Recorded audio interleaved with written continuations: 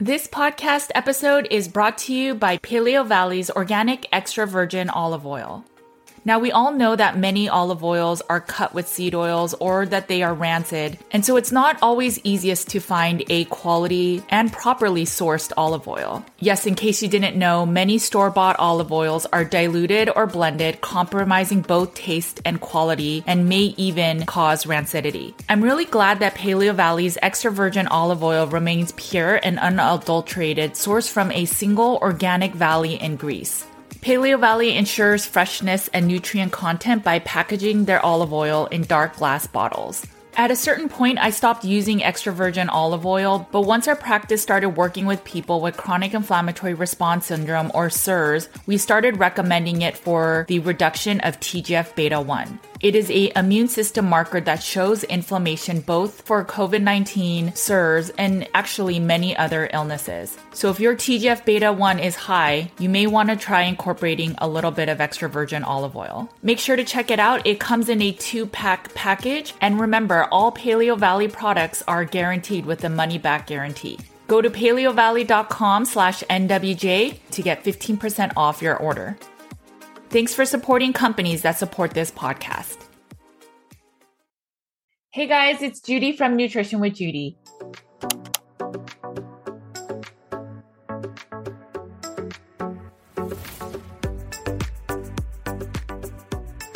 Thanks for joining me today. While you're here, please make sure to like and subscribe, hit the red button. If you're listening to this on podcast, please make sure to leave a review as this allows my content to get in front of more people. And thank you for that.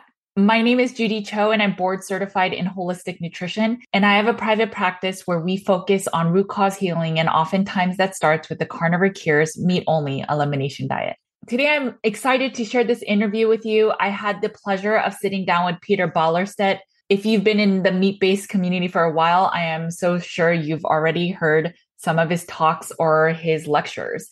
Peter is a wonderful resource information when it comes to environment, sustainability, climate, all the things that we are scared to eat meat from a climate and if this is good for our future generations perspective. In our conversation, Peter and I talk a lot about so many different components that go into when we discuss sustainability or what is better for the environment or for the climate or for our resources. We talk about human health and what is a proper diet. We think about numbers that we are told in whether it's corporate media or we hear from our dietetic associations or from the RDA. And we talk about these nuances of, are we looking at the whole picture or are we looking at the right picture? This conversation brings up so much good information and even had me thinking about my beliefs of regenerative agriculture. There's no question that regenerative agriculture is beneficial for our environment. But does that mean that CAFOs are always so negative? There's a lot of questions that come into this conversation, and there may even be more questions that come out of it. But what we need to do is make sure that we are the healthiest we can be so that we can even consider these environmental questions. What we need to do is to make sure and take care of ourselves, because as we are healthy, we can then take care of our lands. As Peter brings up, if you are on the lower rung of the Maslow's hierarchy of needs, where you're even concerned about where your next plate of food is going to come or what shelter or water you have, you don't have the ability to even concern yourselves of climate and the sustainability of whatever you're eating. You're just trying to survive. But if we take care of ourselves, a lot of this can change. Peter Ballerstedt, also known as Don Pedro, the godfather of the Ruminati, earned his bachelor's and master's degrees at the University of Georgia and his doctorate at the University of Kentucky. He was the forage extension specialist at Oregon State University from 1986 to 1992. And he currently works in the forage seed industry. Peter's personal experience has led him to re-examine human diet and health. Peter is an advocate for ruminant animal agriculture and the essential role of animal source foods in the human diet. He strives to build bridges between producers, consumers, and researchers across a wide variety of scientific disciplines. Peter and Nancy live in Western Oregon with their 2 dogs, Connor and Nani. I loved my conversation with Peter because one of the reasons I consider myself the people's nutritionist is because I advocate for wellness for all. Most people can afford ground beef and eggs and some amounts of butter, especially if you can tolerate the most conventional forms. And these foods will bring you far better health than most foods that come from plant-based foods. And that's why I really enjoyed my conversation with Peter. Let's get right into the interview. Hi, Peter. Thank you so much for joining me today. I've seen so many of your talks. As I told you, I saw you at CarnivoryCon, and I was always excited to have you on and really talk about the environmental impacts of meat and for all the other foods that we eat. And I just wanted to dive a little deep on this, especially since there's a lot of demonization of meats these days.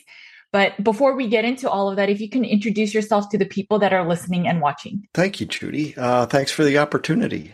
It's nice to think back on the days of CarnivoryCon, and hopefully that'll come again. Yes. My name's Peter Ballerstedt. I've been given the name of Don Pedro, the sod father of the Ruminati.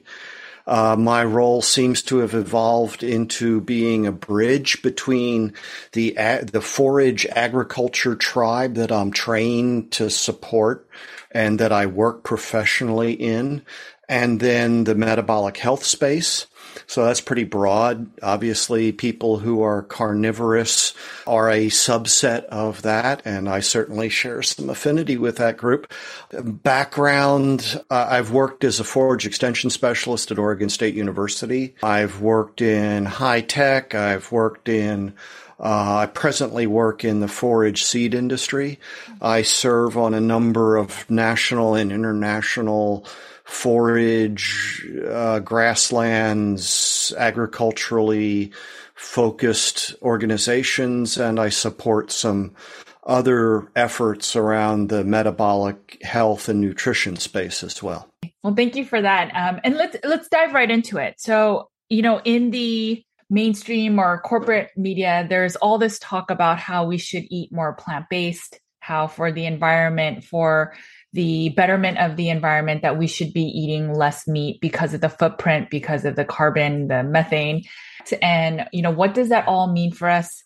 Emissions, sustainability, life cycle, all your thoughts. Yeah, all my thoughts in you've got a day and a half, and even that would get us just barely started. First of all, there have been some estimates, and basically what they show is the idea that we can have a significant impact on emissions, certainly from a modern industrial country such as the United States, by our dietary choices really is a flawed precept.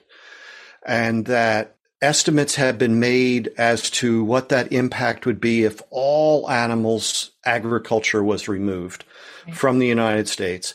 And it's on the order of something like 2.5% reduction in U.S. greenhouse gas emissions. And that comes with some penalties like imbalancing the food system.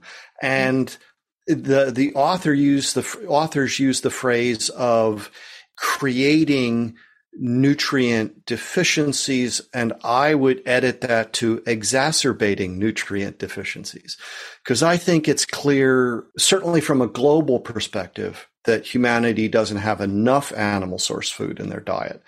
And I think that if we knew how to look for it, we'd see that in the United States as well. So there's that. As I just kind of mentioned, humanity's diet's already plant-based. So maybe that's the problem, because calories coming from plants are going to come from sugar and starch primarily. In industrial societies, you may get more coming from industrial oils, but, so you could add those into the mix. And I think that would, sugar, cereals, and industrial oils represent 60% of calories in Americans' diet. So how much more do you want? The majority of protein, and that's a topic we should come back to, but protein, globally, a majority is coming from plants in humanity's diet. And in the United States, it's only slightly more than half comes from animal source food. And, cereals is the single largest source of protein in humanity's diet.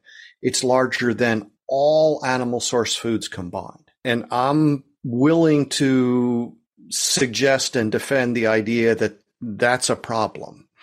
So again, how much more plant-based would you like it to be when we have compelling evidence that that in fact may be a part of the drivers of the chronic diseases, the non-infectious diseases, which are the largest killers globally, far greater than the infectious diseases. So the idea that doing that harder would be part of the solution is also flawed from a health perspective. And then we just have to accept the idea that anything that we do to produce food or to harvest wild stocks, whether that be in the ocean or from wildlife, is going to have an impact. And we're not really sophisticated yet in terms of weighing those costs and benefits. So that's kind of my first twitch response to the argument. And I'd also point out that well, first of all, how many times do we have to talk about cow farts before we accept it's belches? So, that problem is there. And then if we look at all agriculture or emissions, so the US EPA puts out a sources and sinks budget estimating anthropogenic greenhouse gas emissions for the U.S., and agriculture, all of it represents something slightly less than 10%, as I'm remembering the figures. All of animal agriculture is somewhere around 4%. And beef alone is 2%. And again, we have people who are saying that, this is, cows produce more than all well, no, we understand that's flawed. Power generation is somewhere around 25, 28%, somewhere in there. Transportation is a similar number. And this is at the same time that when they estimate carbon sequestration through sinks, the total sink is somewhere in 12% of total emissions range. Well, that can only come from agriculture and forestry. So the only industries that currently are capable of sequestering carbon at any kind of scale are the targets that people have for reduction.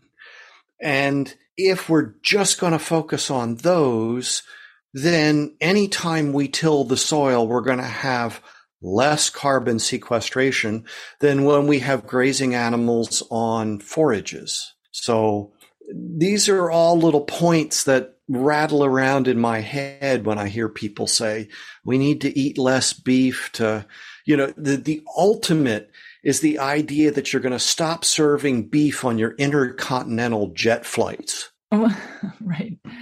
The irony. A couple things. Yep. So I didn't realize that most of our protein from a plant-based perspective is from grains. I thought it was the beans. And so it's interesting to see that, especially since from all protein digestibility scores, the wheat and grains have the lowest digestibility in terms of protein absorptions. Yeah. Part of it is also the cereals grow in areas that a lot of the legumes don't. Widespread across the, a large swath of what we call arable land is not suitable for some of these legumes or pulses, depending on what part of the world people are from. And the quality of the protein is not only the digestibility of it, it's the amino acids that are provided. And so that critical little point is still lacking in a lot of the conversations. Yes. Agreed. So knowing all of this, why is corporate media, why are all of the environmentalists focusing on we need to reduce meat consumption?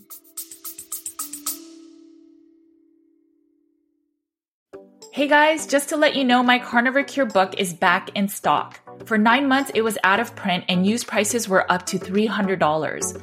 Make sure to get your copy today that has over 200 colored tables and graphics and over 400 pages of meaty goodness. We have a limited supply, so get your copy today on Amazon.com. And if you can leave a review, I'd be super grateful. Yeah. So I've learned that if you want to start an argument, you use either all or never. Okay. Always or never. You always do this, whatever. Okay. So I don't know about all. What I do know is that there has been for a very long time an overlap between the environmentalist movement and the animal rights movement, and people who choose to pursue a vegetarian lifestyle for whatever reason. So that overlap, and now we see that the emissions and their accepted contribution toward climate change is being used as a tool against animal agriculture, writ large, beef in particular. And there's some of the people who are involved in the creation of these faux food products that are very explicit. They're attacking the beef industry for any number of reasons, not the least of which is their business case. So there's that. I think that part of it is got to be that people believe people that for whatever reason they respect. And so they hear these things being said by people. And I think it was Lierre Keith who gave me the idea that, if you take legitimate concerns and you couple them with bad information, you make bad decisions. So it's completely reasonable for people to be concerned about their health. Now, if people have told you that red meat causes cancer or any other number of chronic diseases, okay, so you make a decision. And then if on top or at the same time somebody says, oh, and by the way, they're destroying the planet, well, it's completely reasonable you'd be concerned about the environment. So now you have this reinforcing sort of message, and okay, you can take that forward. There's a lot of money being made right now in the name of ESG, environmental sustainability governance. This idea that this should somehow guide investments and corporate governance. And again, I was just for the last several hours attending remotely a webinar on the global agenda for sustainable livestock effort. And it was the North American sort of perspective. And so there's a lot of great information in there. And then we hear things like nutrient dense, cabbage, really. So we have these terms that are part of the conversation, but we don't understand that the definition of nutrient dense is low fat because they assume, the people that gave us the official definition, that fat is not a nutrient. And so it can only dilute the essential phytonutrients. All right. So it's an interesting landscape that I get to try to navigate my way through, because we're constantly having to check, well, what do you mean by sustainability? What do you mean by, protein? What do you mean by these other things? We really aren't at a time when we can assume we know what somebody else means. And so we just have to find a way to have a conversation where we can say, why do you think that's a healthy diet? Oh, because it aligns with the dietary guidelines? Why do you think that a lack of dietary fiber, for example, is a hallmark of an unhealthy diet? Right. So, and these are conversations that we just can't have, one and done. We have to kind of have a process and an ongoing dialogue. The part that was hard for me, so I wrote a book about why animal-based foods is the proper way to eat. And then I did some of that research using one of those old EPA reports. I think it was from 2014 or 16. And I saw that the cow methane contribution was not that large. And the data was there as long as you went through a lot of the report pages. And that's the part that is confusing to me is, why do we see these numbers where they share all the percentages from the cows? why are I don't know, the beef industry, why aren't they fighting back? Or if they are fighting back, why are we not hearing this? Mm-hmm. Many different questions in there. Let me just start by saying a lot of this, you've got a very asymmetric dialogue taking place. You've got people who are trained and by nature want to deal from data and share data and talk about that. You've got other people that's never been, because they're agenda driven. They're not data driven. And so you have the agenda driven people who will make statements, sort of like those that gave us the dietary guidelines, right? We can't imagine any harm that could come from this. So there's no reason not to do this. There were people telling them there's potential for harm, but they were kind of acting from a more science trained basis. And so in the public discourse, their voices were marginalized. Okay. Similar thing. We have research that takes place that leads to estimates. These are largely model driven things. Okay. So it takes a while to kind of get the pieces in place and okay, fine. So you've got that, you've got the splashy headline, and then you've got the lagging sort of data that keeps sort of reactively coming out. But by that time, everybody believes that cows produce more than all transportation. Number two, a lot of what's driven in industry is sort of look at them, don't look at us. Right. I mean, one of my favorite things to throw out is that U.S. healthcare industry emissions are estimated to be 10%. Now, it's not an apples to apples comparison. So, for example, the EPA will attribute everything to power and say that's 20. Well, this other said, well, how much power does and how much food does the healthcare industry use? And then they tried to come up with a value. The point there is that healthcare has a significant impact. And right now, anything that goes into the diet, sustainable healthcare, environmental impact statement area is heavily influenced by the assumed what's a healthy diet.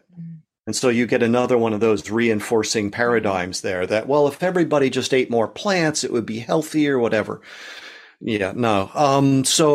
And on top of that, you've got industries who in today's world, if they say things about being green or being whatever their target, that improves their stock performance. Okay. I hate to be too skeptical about all this, but somebody explained it to me that way, that on the one hand, you have the beef and the dairy industry that for a decade at least has been doing benchmarking, has been saying, this is where we are, this is where we were, this is where we say we are going toward in terms of greenhouse gas emissions, water use, land use, all those things. They have specific milestones along the way. So they have a plan for achieving and a way to check. And then you have industries that step up and say, oh yeah, we're all for this by then. They don't even know where they're starting from, let alone milestones along the way. And I said to somebody at one of these meetings, how is that going to work? And he said, well, what's going to happen is the senior management will benefit from the statement because it improves the stock and their retirement. By the time the due date comes, they're gone. They're retired. Right. It's the next manager's job to deal with it. Well, okay, that's a little cynical, but there you are. When you see like I said before, the only industries that can sequester carbon at scale currently are agriculture and forestry. Right. And what's going to happen here shortly is you're going to find people somehow acquiring the carbon sequestration from agriculture and applying it to their own business, which takes it away from agriculture. You can't count it twice. Right. And so, okay, it's a potential revenue stream, but then it comes back to bite you because it's been taken away from your industry. And there's another key point to try to wrap up my long-winded answer to your question. We've been using the wrong metrics. Okay. So it's been accepted now by IPCC in their science section that using GWP 100, global warming potential 100, to estimate the warming potential of enteric methane, that would be from the rumen, the burps, is inappropriate because it's been overestimating its impact by a factor of 3 to 4 times. So what the background is that we've got photosynthesis taking CO2 from the atmosphere, making plant matter out of it, carbohydrate. The ruminant animal eats that. A certain amount of that carbohydrate is going to be reduced to methane and burped out to the atmosphere, but then it's going to be oxidized to CO2 within a decade. Okay, so that's a cycling of CO2. Sure. There's no new CO2 being introduced. Now, what that says is if you've got steady or declining herds, there's no contribution to warming. This is accepting all the arguments that are in place. Whereas if you're burning fossil fuels or emitting methane from any other sort of industrial process, using GWP 100 has been underestimating its its warming potential by a factor of 3 to 4 times. So most of the plant source foods that we're going to be consuming are heavily dependent on petrochemicals, for example, for fuel to drive tractors and harvesting equipment and whatever. So that hasn't been part of the evaluation of environmental footprint of protein. For example, when we look at just a raw protein yield and the emissions it takes to produce that. On top of that, we've also not been appropriately valuing the nutritive value of the food products. So when people, for example, have looked at on a digestible or utilizable lysine basis, the impact of dairy, the footprint of dairy becomes comparable to, plant juice production. And that's before we apply the 3 to 4 time reduction. So it's quite arguable that we could now, if we were using sufficiently sophisticated metrics, that we could be pulling the production of animal source foods from ruminants, certainly, down below the production of plant analogs. So part of this is worldview. And somebody reminded me that a worldview are like lenses. They're not what we look at. They're what we look through at the rest of the world. So there's worldview, there's economic interests, there's the lagging science behind the claims, and then there's the metrics that we use to define and evaluate these things. I mean, with all numbers, they can be manipulated and portrayed in a way that makes sense for our favor of whatever we are trying to portray. And if the general consensus is that meat is bad, it's just easier to portray and move numbers and allocate them in a way that's more favorable to non-animals. So that fully makes sense. The part that when I was doing the research that was a little frustrating for me, and I can understand it from we are a good company, but I would see that as much as we know that the greenhouse gases aren't really responsible by these cows, but even still, the beef industry is doing all these things to reduce emissions. And so they have, there was one study I saw where they're feeding cows probiotics to help them reduce the emissions. And so I feel that type of information that gets out there it's almost the beef industry is admitting that it is our fault, right? It is our fault that we are emitting. And so we are going to do things to reduce it by sharing, I guess, headlines like that. It shares that, yeah, we admit that it is our fault that the emissions are so bad. Well, yeah, I guess you could look at it that way. I think that certainly there's the feeling amongst many that I interact with, taking the argument seriously about impact and saying, okay, what is our impact? How could we make sure that we're minimizing it? The other side of that is that methane represents an energy loss. And so if you can do something to lower that economically, then you're getting greater efficiency. Sure. And so that could result in, better profit, which itself is part of sustainability. I mean, another aspect to the whole sustainability space is we tend to myopically focus only on one of the three legs of sustainability. There are three, societal, economic, as well as environmental. And then even worse, we only focus on one aspect of one of those legs. And we focus only on greenhouse gas emissions. And the problem with that is we're dealing with what I think is technically called a wicked problem, that there's all of these different factors feeding in, and, tweaking one is undoubtedly not going to give you, if you don't pay attention to the others, you're likely to cause not achieve your goal. Let put it that way, and quite possibly actually create problems. So I think the beef industry, and again, I twitch whenever someone says it, and I just found myself saying it, the beef industry. Cattle are on the inventory of farms in all 50 states. So if you want local food, it's beef. But clearly they're going to look different depending on what state you're in. And all of those impacts are going to be different depending on the different ecosystems in which beef is produced. So, and you've got, I think the figure is somewhere around 750,000 farms and ranches list beef on their inventory. But then you get down to like only 75,000 feedlots. And then you get down to, 4 big packers. And so which part of the beef production system that we have are we talking about? Are we talking about the cow-calf operator in Colorado? Are we talking about the stocker beef operator in Mississippi? Are we talking about the dairy beef operator in Pennsylvania?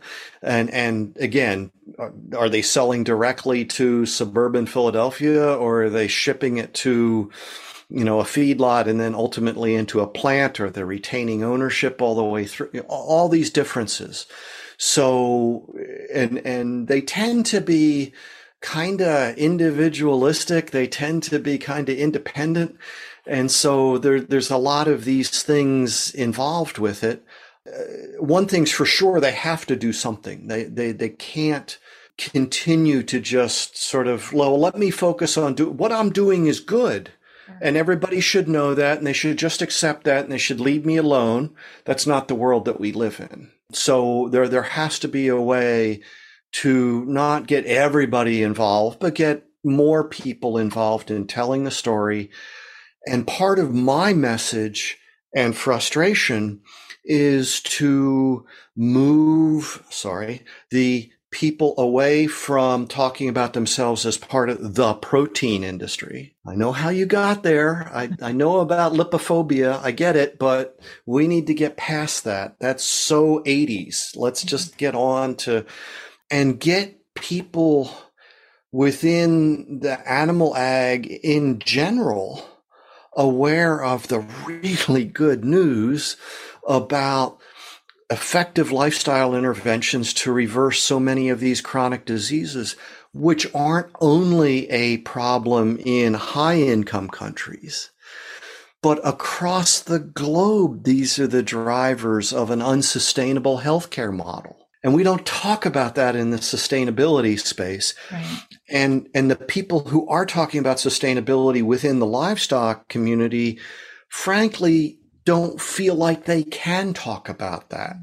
So they don't feel like they're qualified. They feel like, well, if we talk about that, we'll just be, cut off. And then I listen to the dietitians that they bring on board to talk about, balance and moderation and something from every food group. I was like, okay, let me just be polite. Thank you for coming. So do you think some of the, how do we fix this broken way that or myopic way that we're viewing things. It sounds like one way is maybe we start focusing on sustainability and what this means for human health. Like, how can we start changing the general public's view of the beef or animal products is what's contributing to adverse impacts on the environment? Well, I would roll it back a step because I really don't think the public looks at the environmental issue as top of mind. Okay. I think that's a policy thing. I think that's some things that a few people who are very loud and in some cases powerful, but I think people are worried about what can I afford, especially these days. Yes. So that's an issue. I think that we need to defeat the idea that animal source food is a health hazard. I think that I have three sort of principal things that I got from a colleague. One is animal source food is essential for public health. Yes. Full stop. That doesn't have to be meat, by the way. Animal source food is, not all animal source food is meat.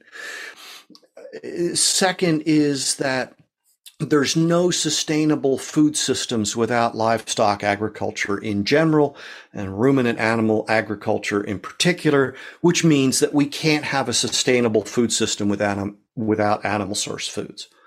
And so there's lots we could talk about there. And then the third is this is part of our ancestry. Right. Animal source food is our cultural history, regardless of what culture we're coming from. And these are, the preparation of food is how family traditions have been passed on, right? And learning things and sharing a meal is part of our community. And we need to emphasize that stuff and get it more aware, a greater awareness to the public. And somewhere in there is value to that. These highly processed food-like substances that were being marketed so heavily are not part of our cultural heritage, and they are not part of our history. I was having a conversation with one physician who had told me that, he's up in the Chicago area and he's, had some spare ribs marinating or whatever. And it's like, gee, why did spare ribs become a thing in certain communities? Well, because it was cheap, right? It had no other use. It was a waste product. As they were packaging shoulders and hams, they had people figured out, look, I can get this. Now how do I make it so that it's edible? And that also has value in the conversation. We need to get people to understand that there are certain essential nutrients that are only provided by animal source foods, and there are others that are best provided by animal source foods, and we've been evaluating those improperly in the conversation. So that, I'll just make up a milligram of iron from heme iron is listed as if it's equivalent to a milligram of iron from filings that you put into your cereal product. And this also ripples down to the environmental things, because if I'm worried about phosphorus in my diet for whatever reason, the phosphorus that cereals, nuts, and legumes provides is virtually unavailable to monogastrics. And so how does that then influence the nutrient transfer from productive areas to the human cities? Right. Right. Because now we have that, just as we do with commercial swine and poultry, and they're concerned about this and trying to find a solution. You could say the same thing about nitrogen from protein imbalances. And I saw that pop up in a meme. Somebody tried to get that going and it didn't go anywhere, but that was interesting to see that, basically if we're over, the protein synthesis is limited by the essential amino acid that's present in the least amount relative to its need. Yeah. And so if it takes, again, making it up, a milligram of lysine, and you only have half, then all of the others, you're only going to produce half of the synthesis possible. Well, what happens to those amino acids? Well, they get deaminated. We have carbon skeletons for fuel or whatever, and the rest gets excreted. Well, is that efficient if we're going to talk about sustainability? Or how do we incorporate all of the nutrition that we get from animal source foods, not only protein yield, which again isn't true protein, it's crude protein. And the important difference between those two doesn't get into the conversation. So a lot of this becomes really technical. And the best thing that I came up with is, look, the further away you get from a diet that includes sufficient animal source foods, the more difficult it gets to make it work. So just make sure you get enough animal source foods and you really don't have to worry about much, right? Maybe that's oversimplifying it just a little bit. But again, I think that we have these highly processed food replacement issues, and we have these unnatural dietary patterns that are being recommended. And at the end of the day, maybe they're not providing sufficient essential nutrition. And that alone then could be part of our disordered eating habits. Right. And so all of these patterns start to show up.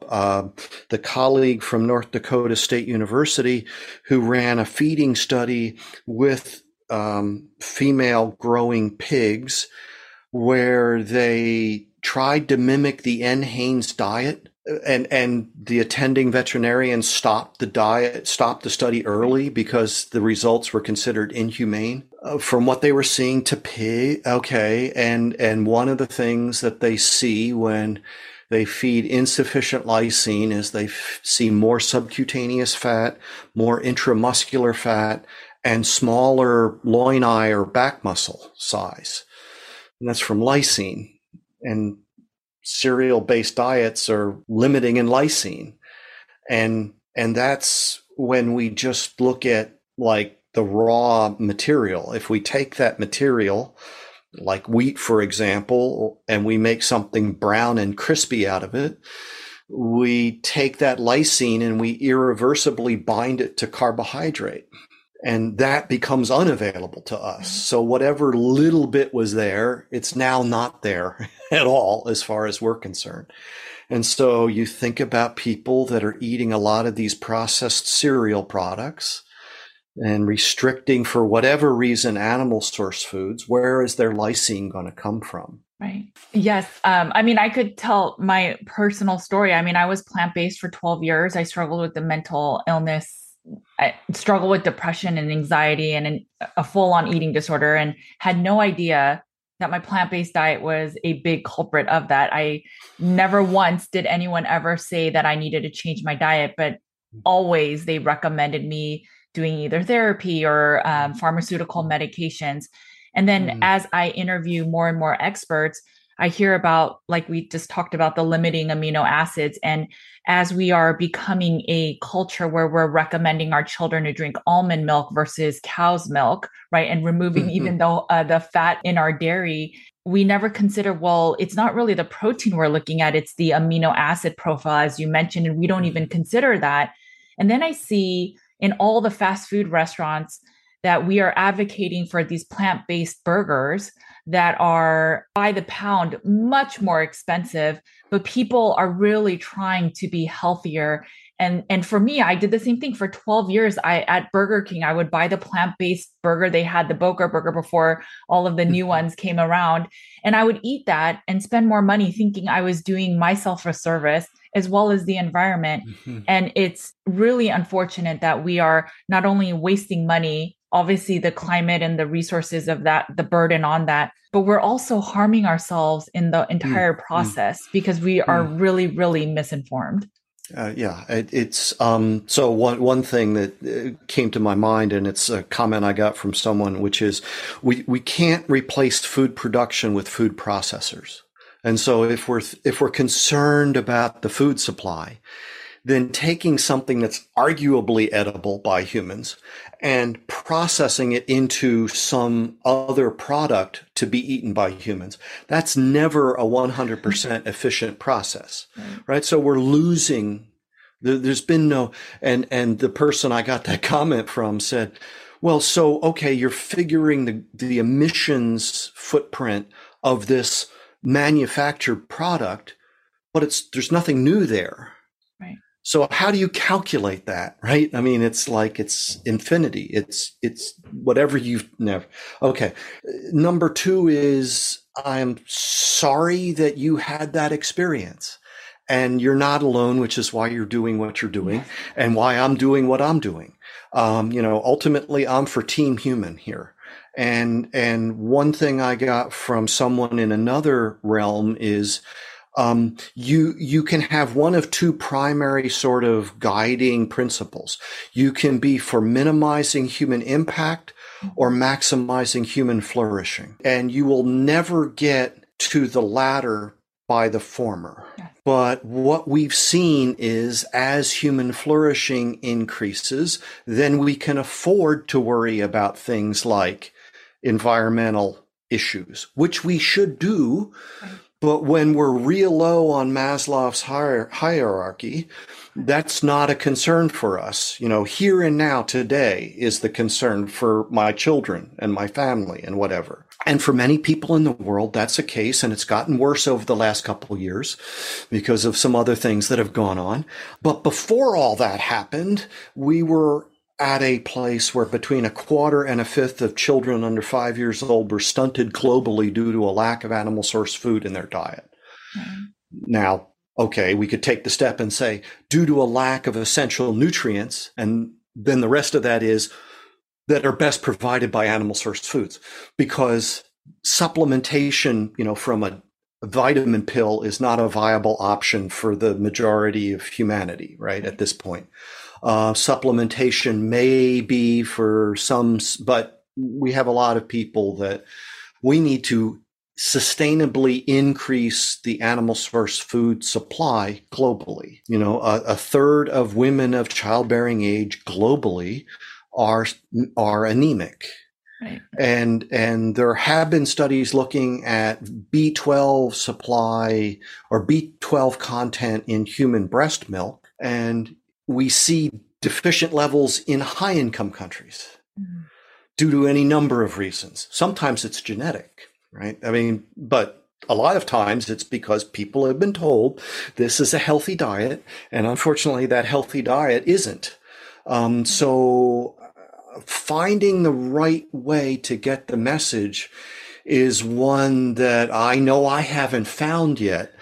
My point is to try to introduce all these different audiences to each other so that we can get all these people talking with each other, and then keep pointing to information that's available, has been for decades, just hasn't been part of for whatever reason, And meanwhile, part of my message is, when you are making, let's talk to your audience who has accepted this. Well, first of all, they had to be convinced enough to try it, and then they have the experience and they say, damn, yes, that's right.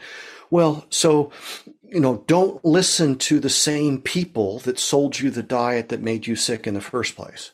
And they are the same people for many of the same reasons. So there's that. Number two, when you improve your health, you are improving the world in a way that's probably more impactful than these promised results. To put it crudely, what I see going on is people are saying,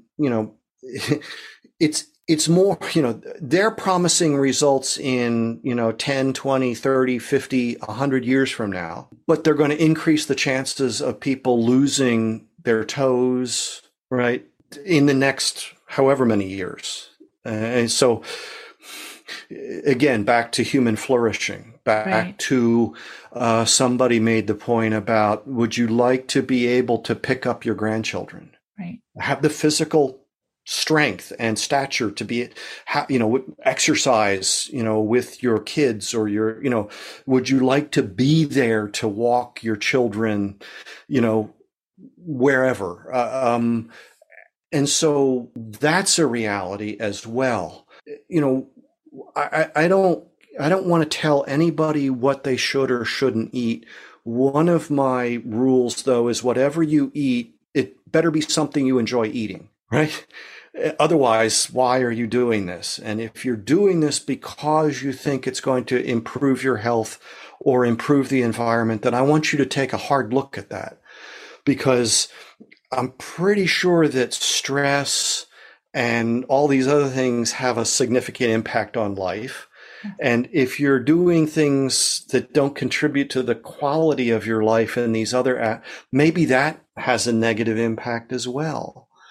So part of what I'm trying to do is just, what is it? The secret of enlightenment is to lighten up and just, enjoy whatever life you've been given the opportunity to live, and free people from this guilt. Right. I was doing some research the other day about just even obesity. So I think 43% of America is obese now. They say that 1 in 5 Americans will die of some complications from obesity. And even still, as you were talking about how the medical industry also has a footprint, I think the data was from the CDC, and it said that the average person that's obese also spends, on a burden on themselves is an additional $1,800 per person in the family that has to spend more on medical, whatever it may be, because of their obesity. So there are many, many ramifications of eating unhealthy. And one thing I wanted to ask you is, even within the carnivore community, as much as most people know that meat is good for us and it will reverse a lot of the metabolic syndrome conditions, there's still a lot of belief that, well, yes, regenerative agriculture is good for the environment, but all the CAFOs and all the conventional meat that you're eating at the grocery stores is still bad for the environment. So if you're partaking in that, some thoughts on that? First of all, we need to recognize that there's something called animal welfare, and that is the concern of everyone who's involved in animal agriculture, or should be. Okay. And there's lots of effort going into all that all the time.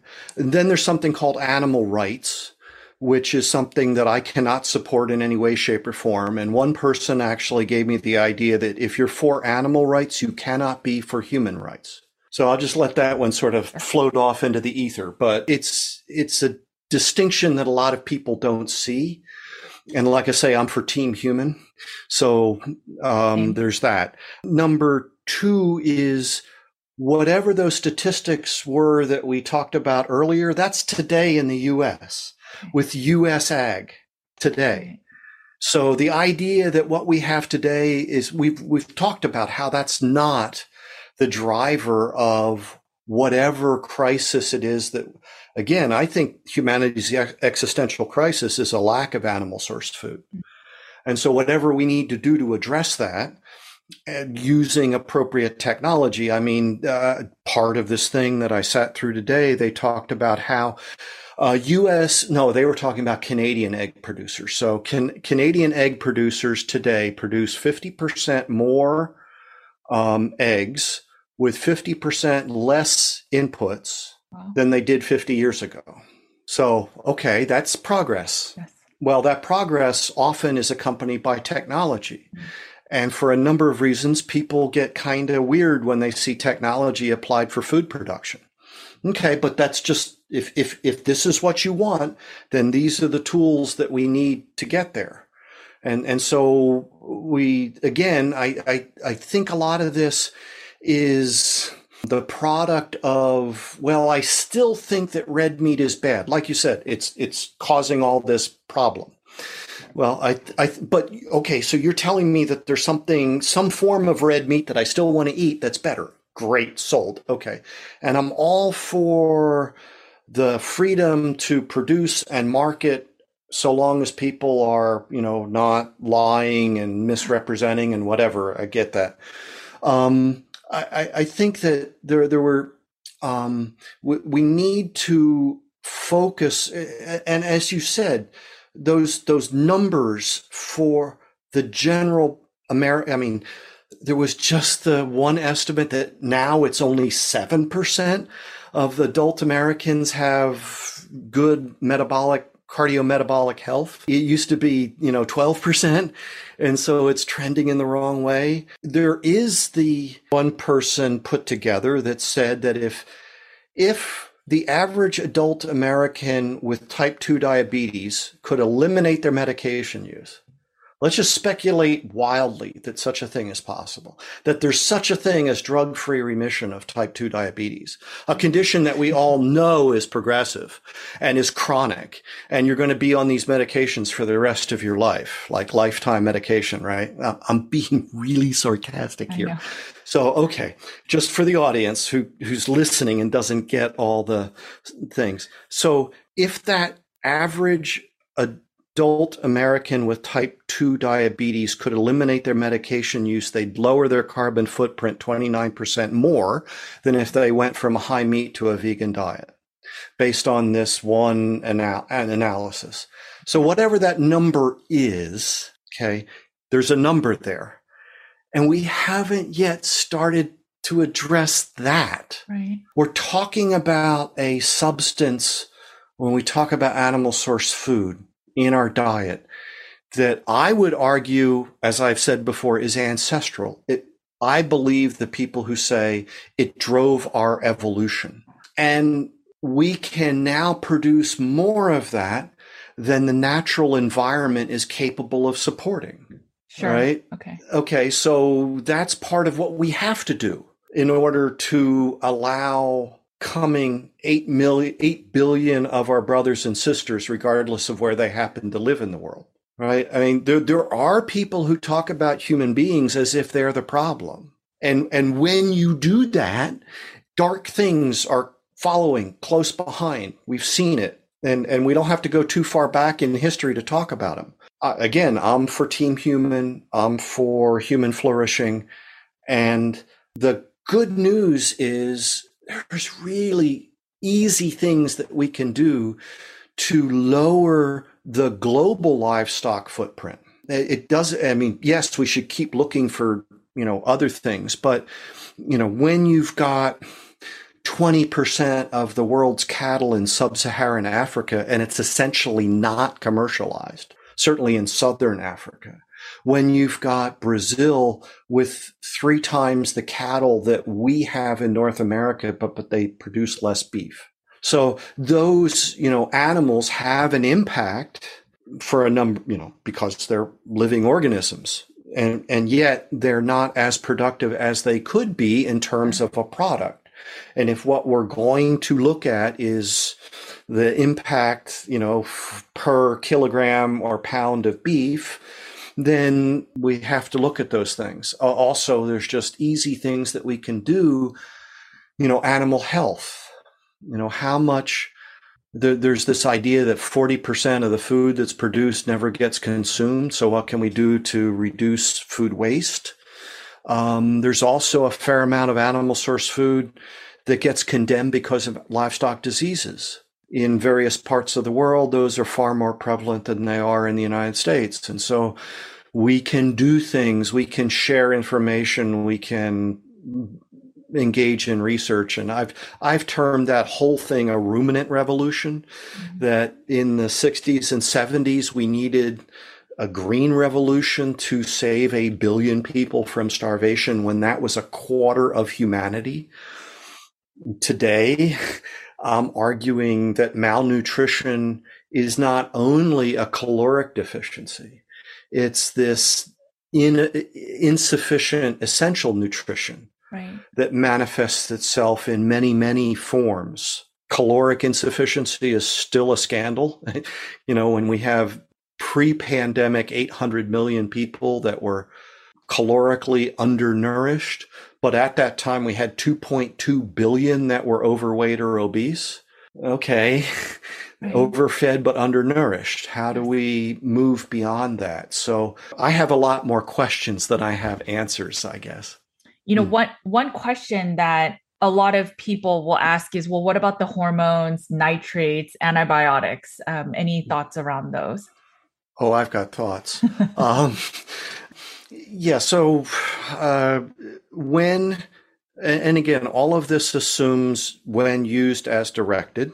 Sure. And there's also monitoring protocols in place to make sure that that's the case. Right. Okay. So in the United States, we can have confidence in the food supply. The difference in terms of hormones from commercial feedlot steer that's been given exogenous hormones compared to one that hasn't is minuscule. Right. And you're going to get far more of those hormones from eggs or from butter than you're going to get from beef, regardless of whether it was implanted or not.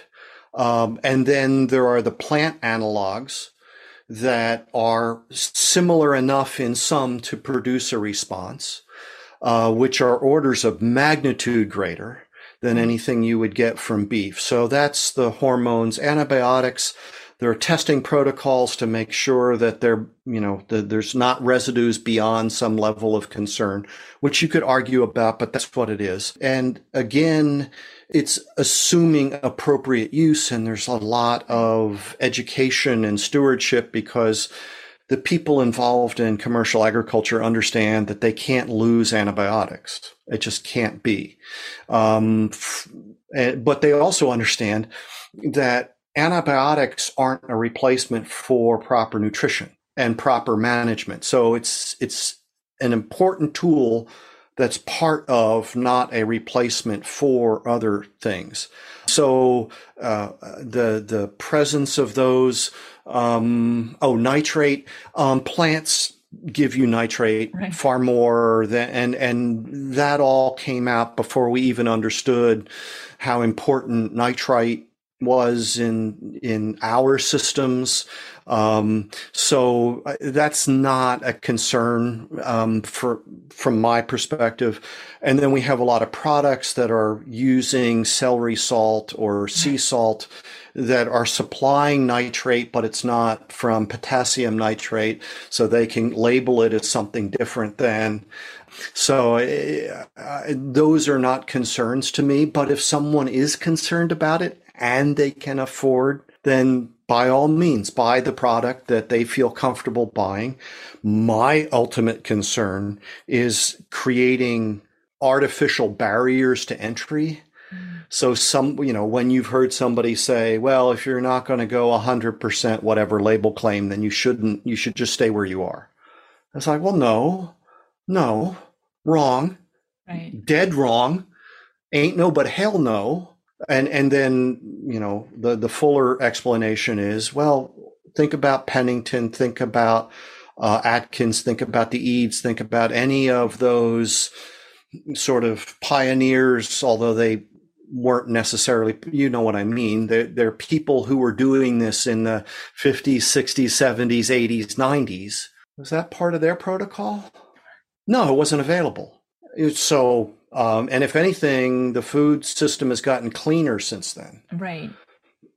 So if it wasn't an essential requirement for them, why should it be for us now? And I use the analogy of this wooden, you could say wine barrel or rain barrel, where you've got wooden staves that make up the sides. Okay. They are the sides. And so you've got staves of differing length. So the amount of water or wine that barrel can hold is going to be set by the shortest stave. Sure. So I like to think of, I learned this in soil fertility, Liebig's barrel, the law of the minimum, the idea that whatever nutrient is there in the least amount relative to requirement is going to set effective yield. And until you address that limiting factor, you're not going to get effective or economic response, and may even cause toxicity. If phosphorus, I'm just going to make it up. If phosphorus is limiting and you dump a bunch of manganese onto it, which is clearly crazy, you will cause a manganese toxicity. Sure. And not get, okay, fine. The limiting stave today in public health, I'm convinced, is hyperinsulinemia, insulin resistance. And I'm really compelled by Ben Bickman's book, Why We Get Sick, and so many others, that until we address that, any of these other factors, which may well be there, but how can you say so when you've got a signal in the data that's, a foot tall and you're talking about something that might be an inch at the bottom? It's hard to pull that out. I mean, maybe your requirement for that 1 inch thing or your sensitivity to that is being affected by this 1 foot tall peak. And we see that in terms of mineral requirements and vitamin requirements when we overload people with processed carbohydrates, right? Suddenly, okay, you need more of those to deal with the processed carbohydrates than you would if you didn't have the processed carbohydrates.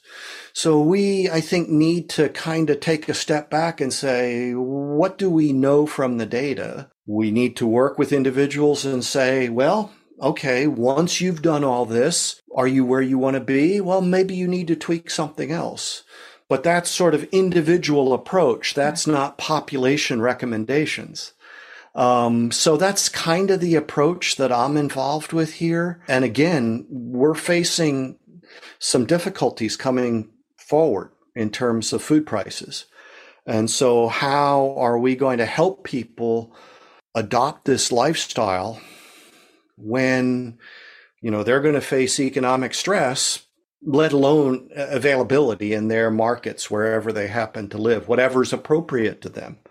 Right. I mean, those things of affordability, access, and appropriate to their, lifestyle choices. How are we going to navigate the next several years, which I'm convinced is what we're looking at in terms of elevated food prices? So I don't want to kind of minimize that, but that is my answer to those sorts of concerns. I interviewed a manager in the beef industry that manages a lot of the supply chain, and he, with regards to the antibiotics, it was another just, that's a logical answer. But he said, hey, it's not like antibiotics are cheap, and we're not trying to just give it to everybody or all the animals. It's expensive. Mm-hmm.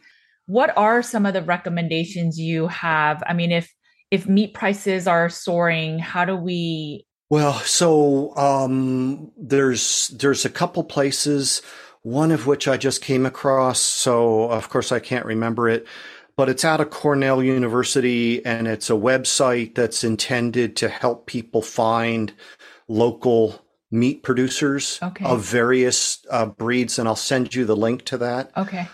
There's a couple other listings, things like that. Obviously, there's the, farmers markets, if that's an option.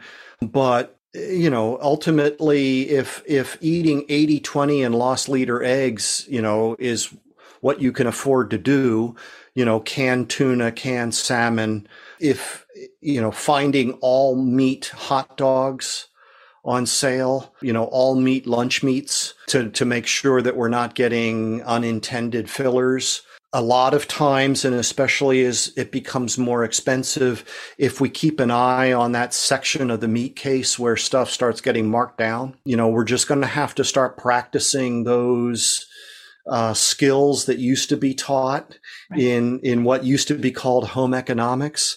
And there's some great publications too. If you start looking for that kind of stuff online, people from the universities spent decades teaching people how to, cook various pieces of meat and how to, one of the things how to include meat in the diet or something like that, which I found interesting. It's like, yeah, okay, a couple decades ago, you were assuming that was the thing we needed to do. But part of, Spam itself becomes an item for us. But like bacon, you wouldn't make a whole meal out of it, but it could add to.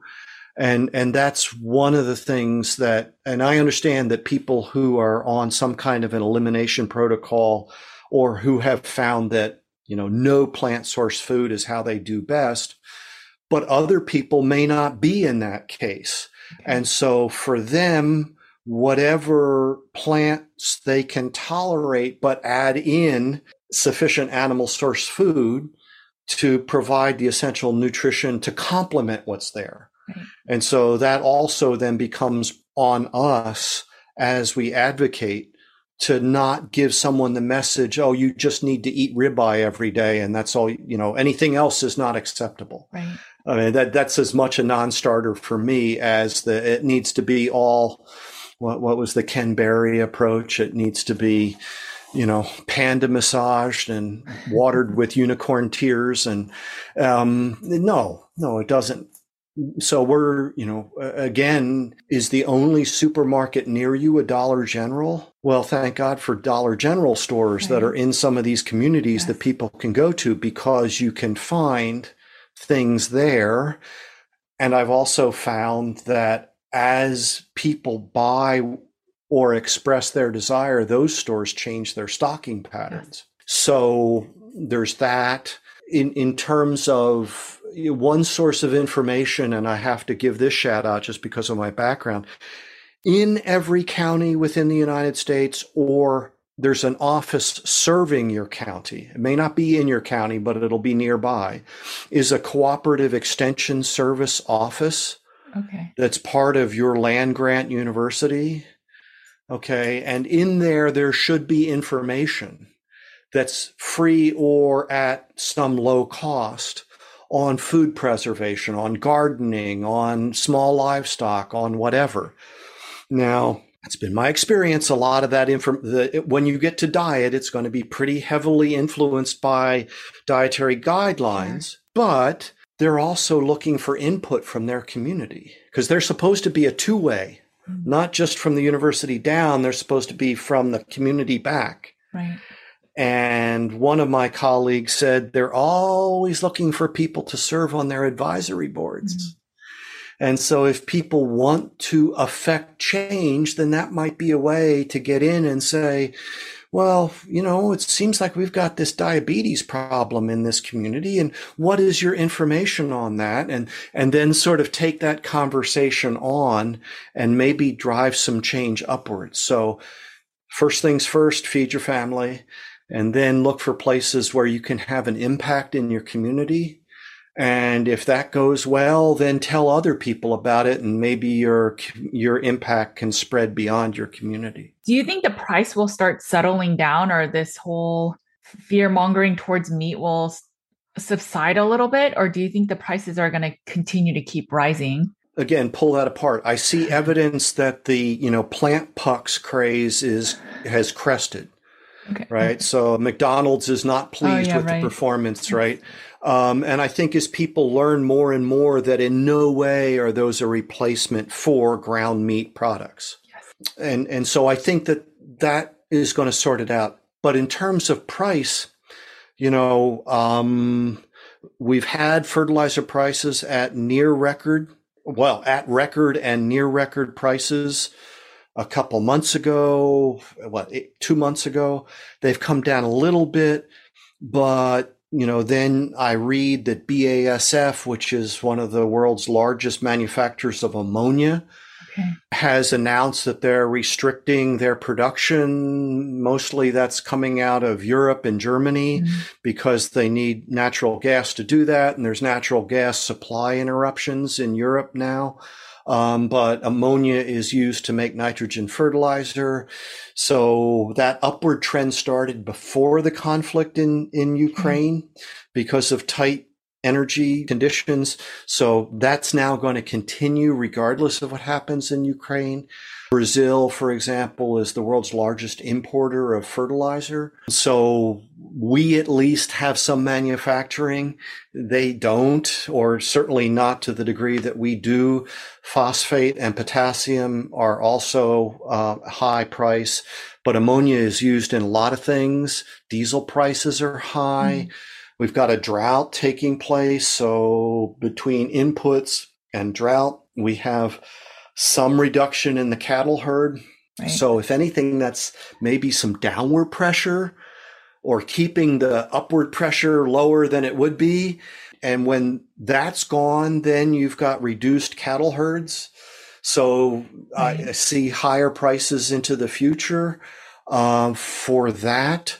So, we're going to have to live with this for a while. And again, but it's, as we know, it doesn't all have to be beef, but the price of price of beef affects pork and pork affects beef. And, all these things are interconnected even when they're not directly connected. So I see all that in our near-term future.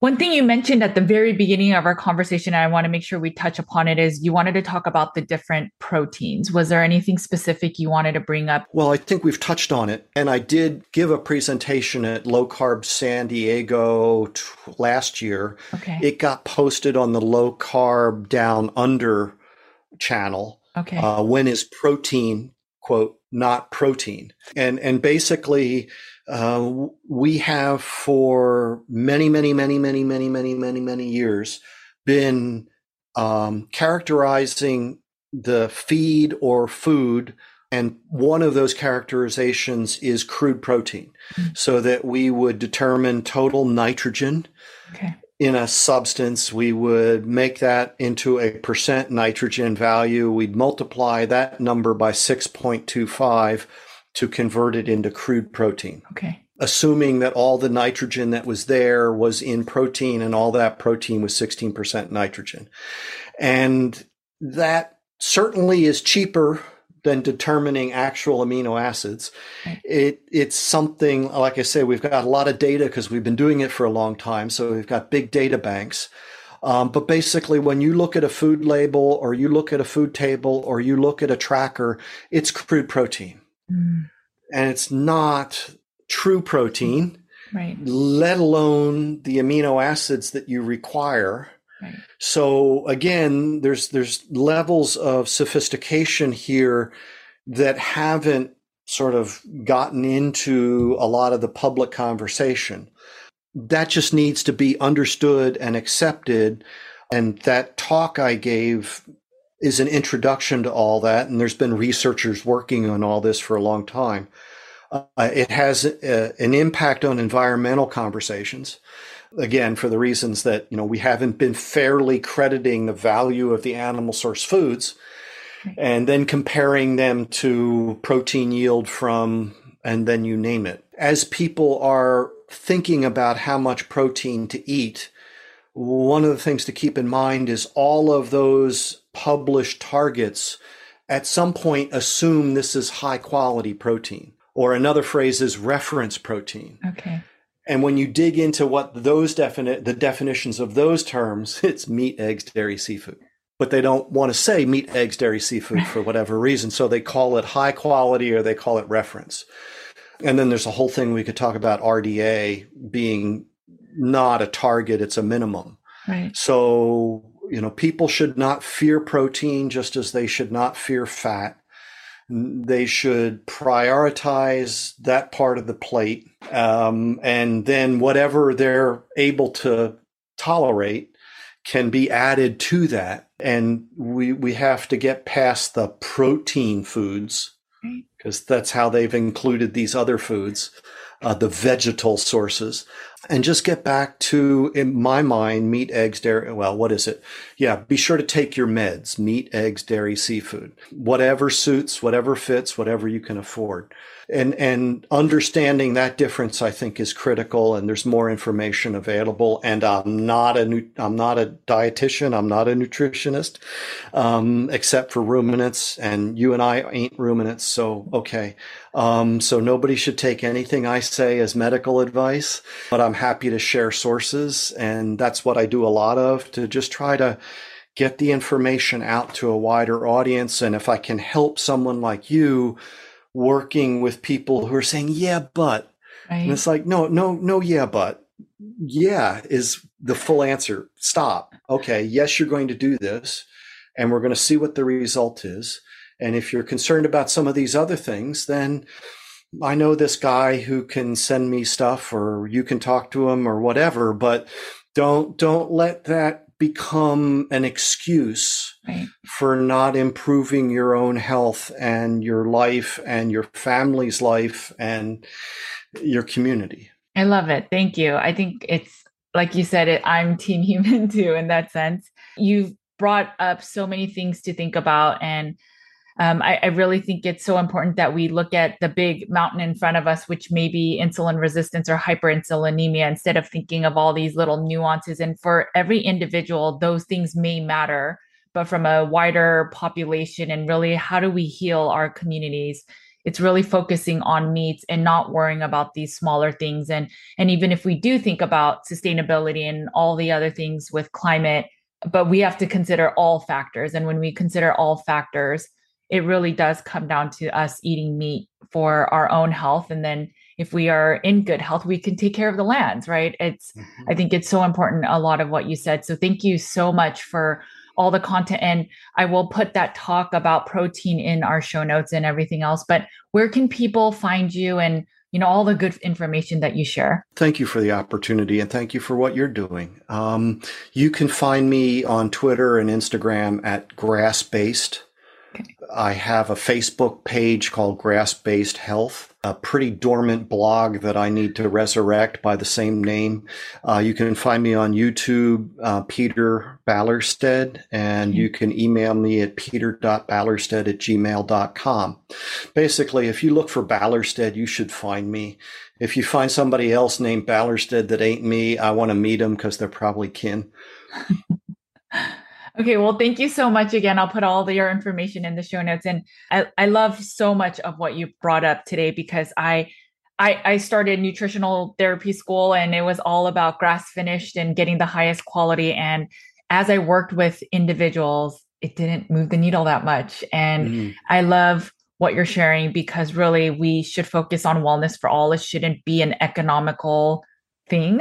For some people, maybe they need to eat certain kinds of meats and a variety, but we need to really look at the bigger issue at hand. And I just thank you for a lot of our discussion. Okay, guys, I hope that you enjoyed this conversation as much as I did. There's just so much to think about when it comes to sustainability, environment, the types of meats we choose, and even what we share in terms of our community.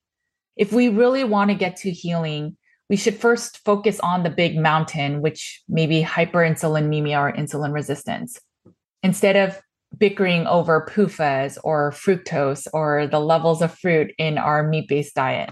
While for us specifically, those little levers will help us. But if we think of wellness and the human health and the degradation of health as a whole in our population, we really need to focus on that a meat-based or meat-focused diet is so important for human health and for the betterment of all our communities. I'd love to live in a culture where one day animal foods are revered again as the first and foremost foods we must be eating. And then we can have a society with less mental health illness, less metabolic syndrome, and generally just happier people that really want to serve our neighbors and be happy overall.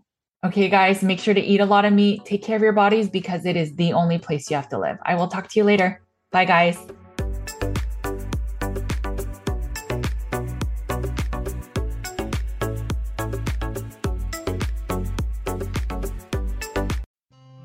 Thanks for listening to the Nutrition with Judy podcast. If you liked what you heard today, please make sure to leave a 5-star review on your favorite podcast app so more listeners like you can find the show.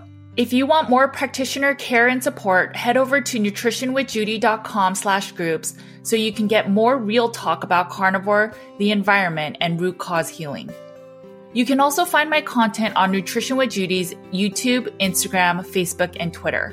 Make sure to sign up for my weekly newsletter and learn more about in-depth articles with infographics at nutritionwithjudy.com/articles. You can find my 2 books, Carnivore Cure and The Complete Carnivore Diet for Beginners, on carnivorecure.com and amazon.com.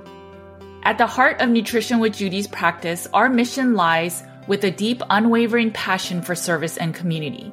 We will continue to empower you to have the knowledge and tools to live a life nearly symptom-free, because we firmly believe in healing and wellness for all.